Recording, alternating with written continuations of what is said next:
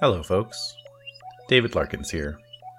Usually I come to you as the voice of the collective whole of the esoteric order of roleplayers, but today I'm speaking to you from a more personal space. The EOR came together in late December 2012, a combination of new faces and old friends who I'd been gaming with in Santa Fe, New Mexico, over the prior couple years. Jen and I both enjoyed listening to actual play podcasts and thought it might be fun to start recording our own sessions and putting them out there for anyone who might be interested. On January 13th, we had our first recorded session. By the summer of 2013, the most stable lineup of the EOR was established with Des, Jen, Jade, Renee, Schimpf, and myself.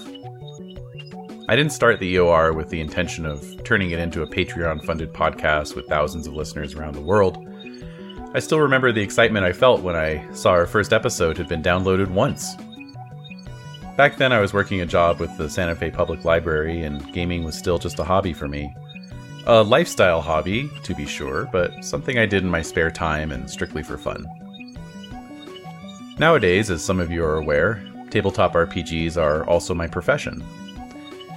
We have maintained the EOR as a weekly group for 7 years.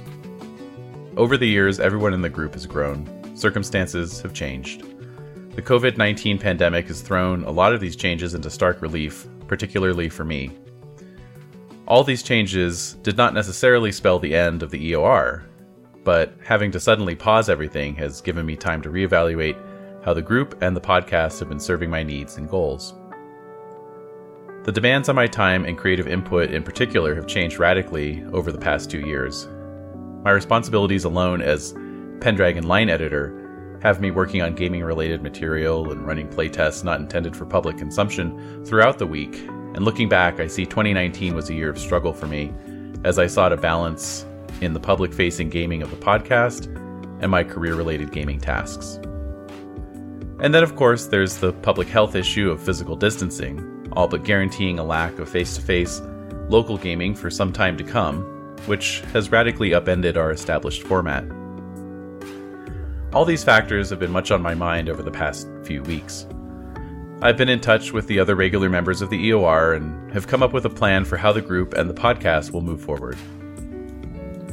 First and foremost, the podcast will remain as an online format show for the time being. Des and I, when we get back to our duet games, will play in person, of course, but all other games will be run online. This actually presents an exciting opportunity to grow the order beyond the core group of locals as initially established, beyond the confines of my game room. We can feature some new voices along with the old, both as players and GMs.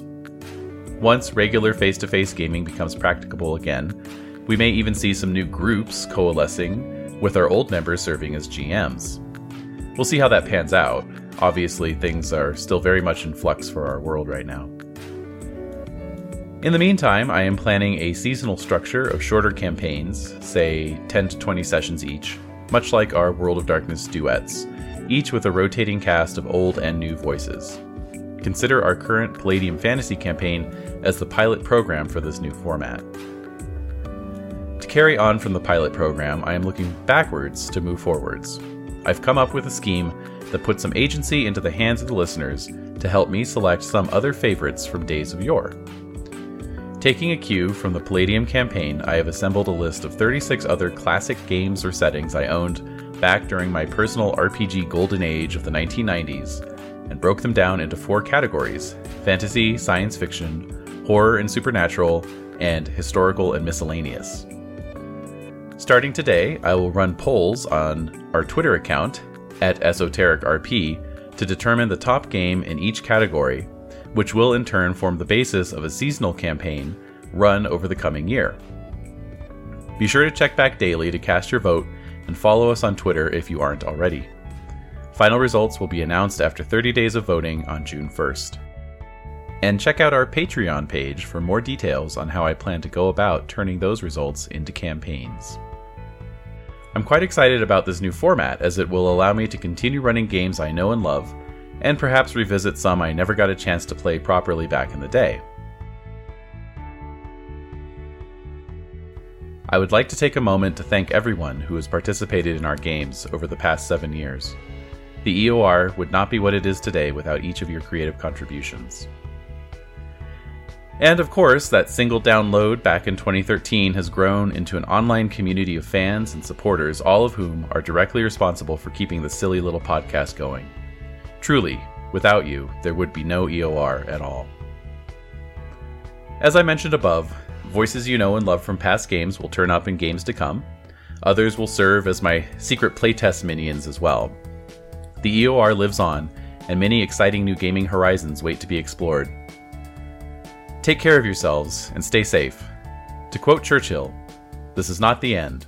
It is not even the beginning of the end, but it is perhaps the end of the beginning."